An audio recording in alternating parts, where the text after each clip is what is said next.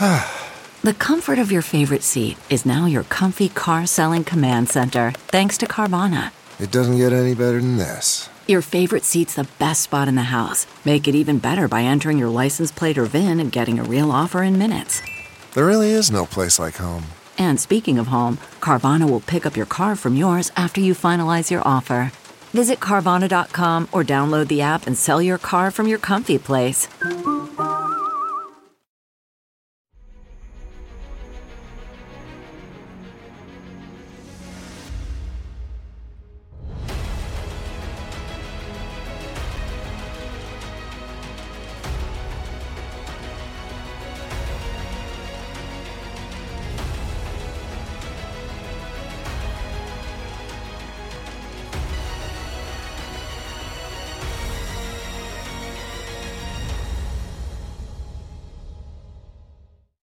Hi, everyone. Judge Andrew Napolitano here for Judging Freedom. Today is Wednesday, January 3rd, 2024.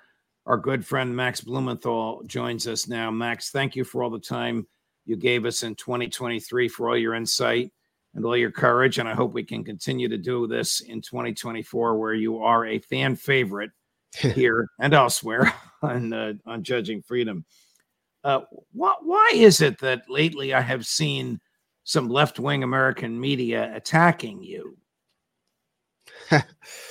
we got attacked, me and my colleague Aaron Mate, at the Gray Zone. We got attacked in The Nation by Katha Pollitt, who's sort of the voice of the pussy hat Democratic Party pro-Hillary feminism, for challenging Israel's Hamas mass rape October 7th propaganda and meticulously taking it down, clinically combing through their claims and taking them down, exposing their sources.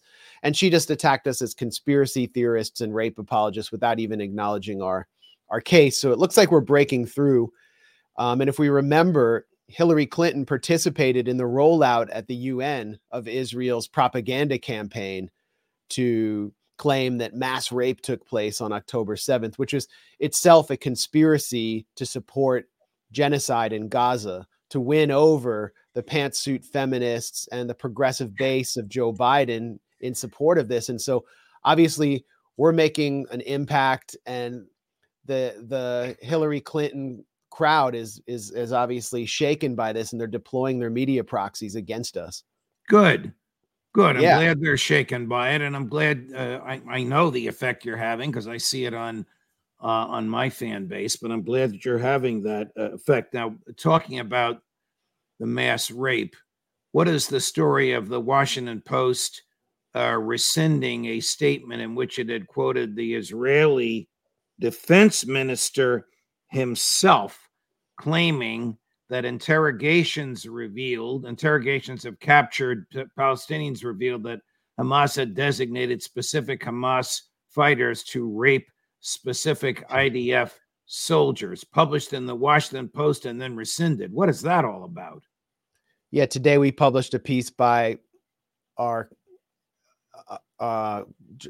contributor Wyatt Reed on how the Washington Post actually retracted a claim by the Israeli defense minister at the request of the Israeli defense minister, which shows you how the Israeli government, and specifically the wing of the Israeli government that is involved in the worst atrocities of our time in the Gaza Strip, is actually guiding the media coverage in the U.S. We've also been dismantling the New York Times front page story alleging systematic rape on October 7th, showing how source after source discredited themselves with information that can't be backed up by any forensic evidence, which is contradicted by forensic evidence. And now we have the family of the main star of the New York Times front page story. Her name is Gal Abdush, and we've written about her. She was killed on October 7th in a horrible way. Right. There was no evidence she was raped. The New York Times alleged she was raped, and now her sister has come out and said the New York Times manipulated her family, made them think they were just writing about her death, then publishes this big piece about how she was actually raped, and they didn't even know that that was going to be the story and don't believe she was raped. So the whole New York Times piece should be retracted. This is one of the biggest pieces of journalistic malpractice in our time. And yet we haven't heard a single statement, a single peep from the New York Times. I was watching you and Aaron the other day. It might have been yesterday. I'm not sure. In which you used a very interesting phrase about Joe Biden, referring to his empire of lies. It's a great phrase. I guess you could use that phrase towards the Israeli government and towards mainstream media in the United States. Yeah, they're all bound up together in this kind of genocidal conspiracy to keep this assault on Gaza taking place. As we speak, the north of Gaza is under ruthless bombardment. It's targeting civilian targets. A shelter of civilians was attacked yesterday in the refugee camp of Jabalia. There's a hideous image circulating online of a girl sandwiched between different floors of her house, her body sandwiched, Holocaust-like level imagery emerging from Gaza. And the ambassador, the Israeli ambassador to the UK, Sipi Hotoveli, has said that we are targeting every second home and mosque in Gaza because it's the only way we can target Hamas. So the incitement to genocide is clear. And this is all influencing the regional picture in which Israel's military campaign against Hamas has actually failed. Colonel McGregor told me just a few minutes ago, Max, and I think you know he's a fan of yours, that the regional picture is very, very grim. Yeah. That the president of Egypt and the king of Jordan are sitting on tea kettles that are about to explode. Yep. Of overwhelming majorities that demand some sort of military action. Egypt's army, of course, is sophisticated, as is Turkey's, as is Iran's. We'll get to Iran in a minute. But what do your sources tell you about the likelihood of some other state actors resisting the IDF? Well, Egypt cannot resist the Israeli army. That's what the Camp David Accords were all about.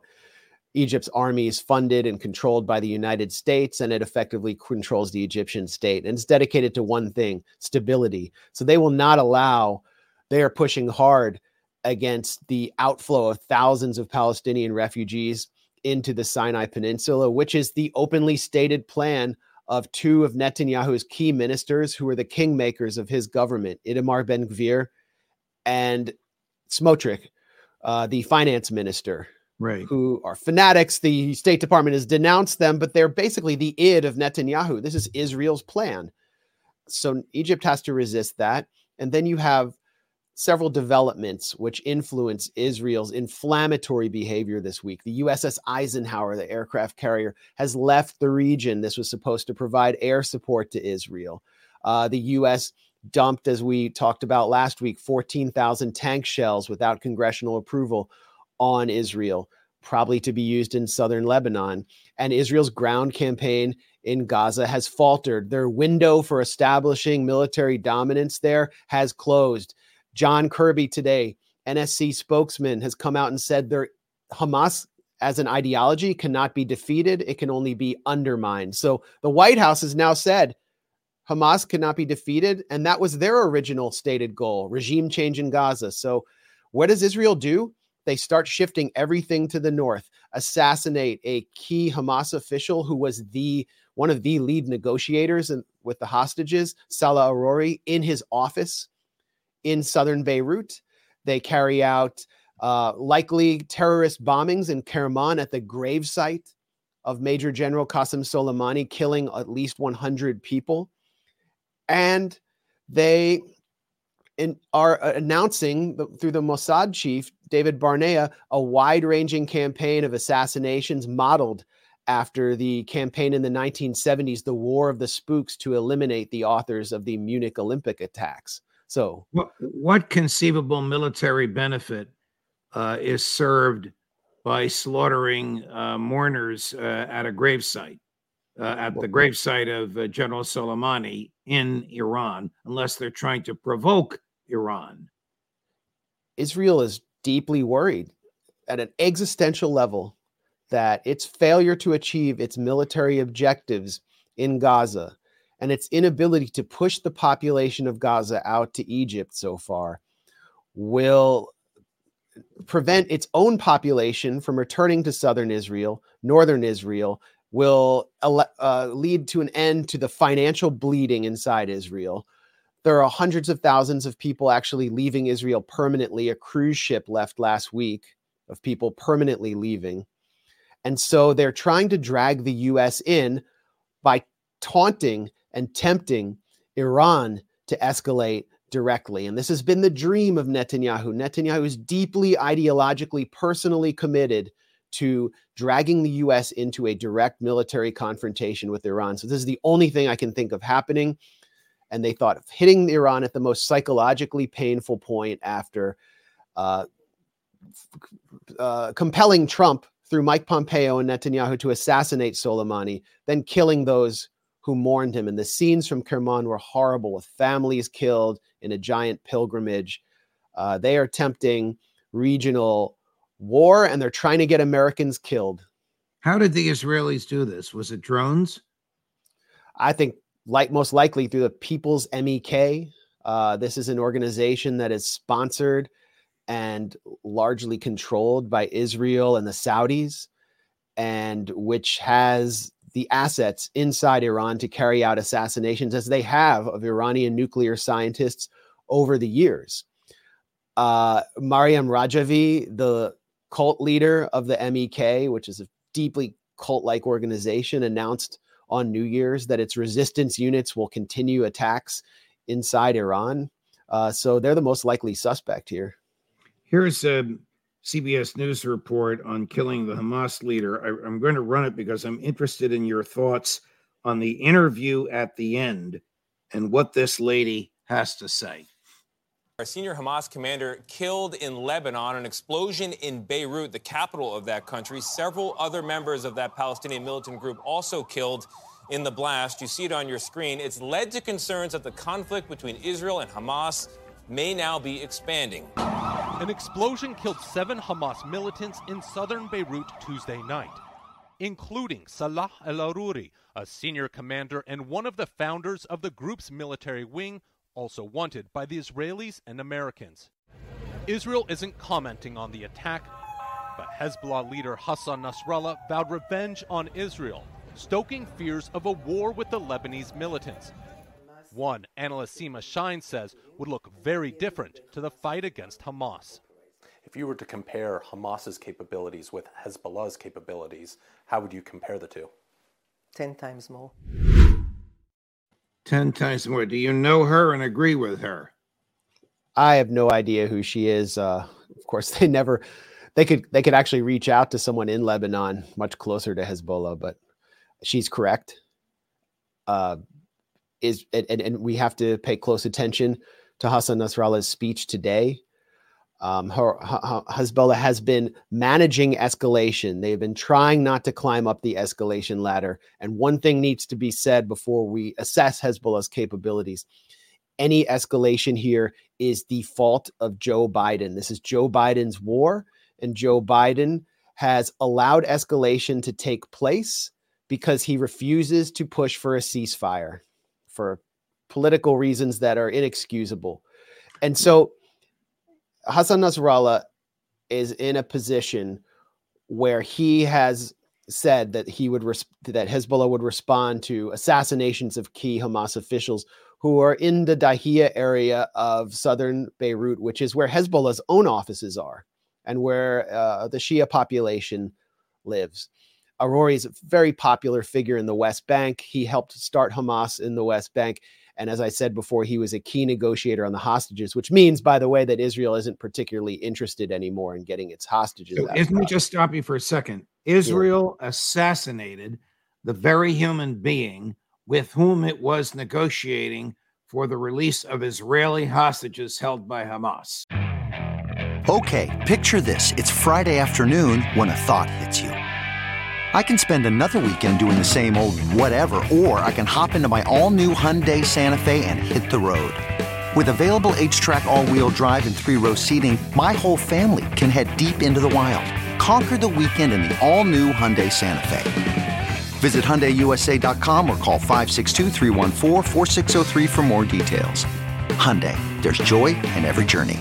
CarMax is putting peace of mind back in car shopping by putting you in the driver's seat to find a ride that's right for you. Because at CarMax, we believe you shouldn't just settle for a car. You should love your car. That's why every car we sell is CarMax certified quality, so you can be sure with upfront pricing that's the same for every customer. So don't settle. Find love at first drive and start shopping now at CarMax.com. CarMax, the way car buying should be. His Salah Arori's signatures were on all the agreements with Israel that were cut in Qatar with the Mossad chief Barnea. Yeah. So they killed the negotiator. And you have these families, Judge, outside the Knesset in Israel, the parliament, who are, whose family members are in Gaza now, who are protesting. Right. And today they were heckled by a car with a megaphone, basically speaking on behalf of Netanyahu, calling on them to get out of Israel. So the Israeli government doesn't care about the hostages. They want to just destroy Gaza. So and then they want to pivot north and have a regional war. We just saw the clip from CBS, the standard American stuff, saying that he was a terrorist wanted by Israel and wanted by the United States, not mentioning for a second he is the human being most responsible for negotiating the release of the Israeli hostages. You have pointed that out, and nobody else in the media.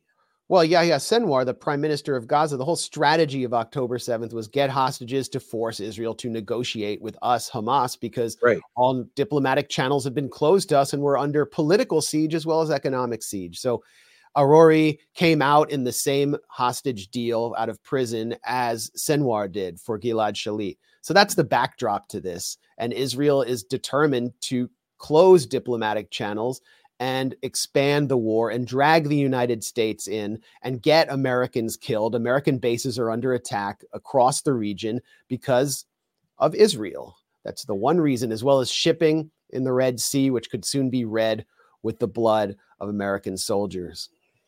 Let's get back to Joe Biden and American domestic politics. Does the State Department realize that it and the president are caught between younger Democrats who are repulsed by what the Israelis are doing and the Democratic donor base, which controls the Democratic Party and largely the Congress of the United States?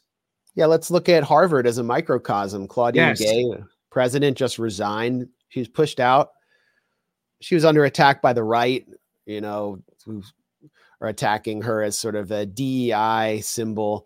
But the reality is the Harvard Corporation, which pushed her out and which she was basically a manager on behalf of the Harvard Corporation. Those are liberals.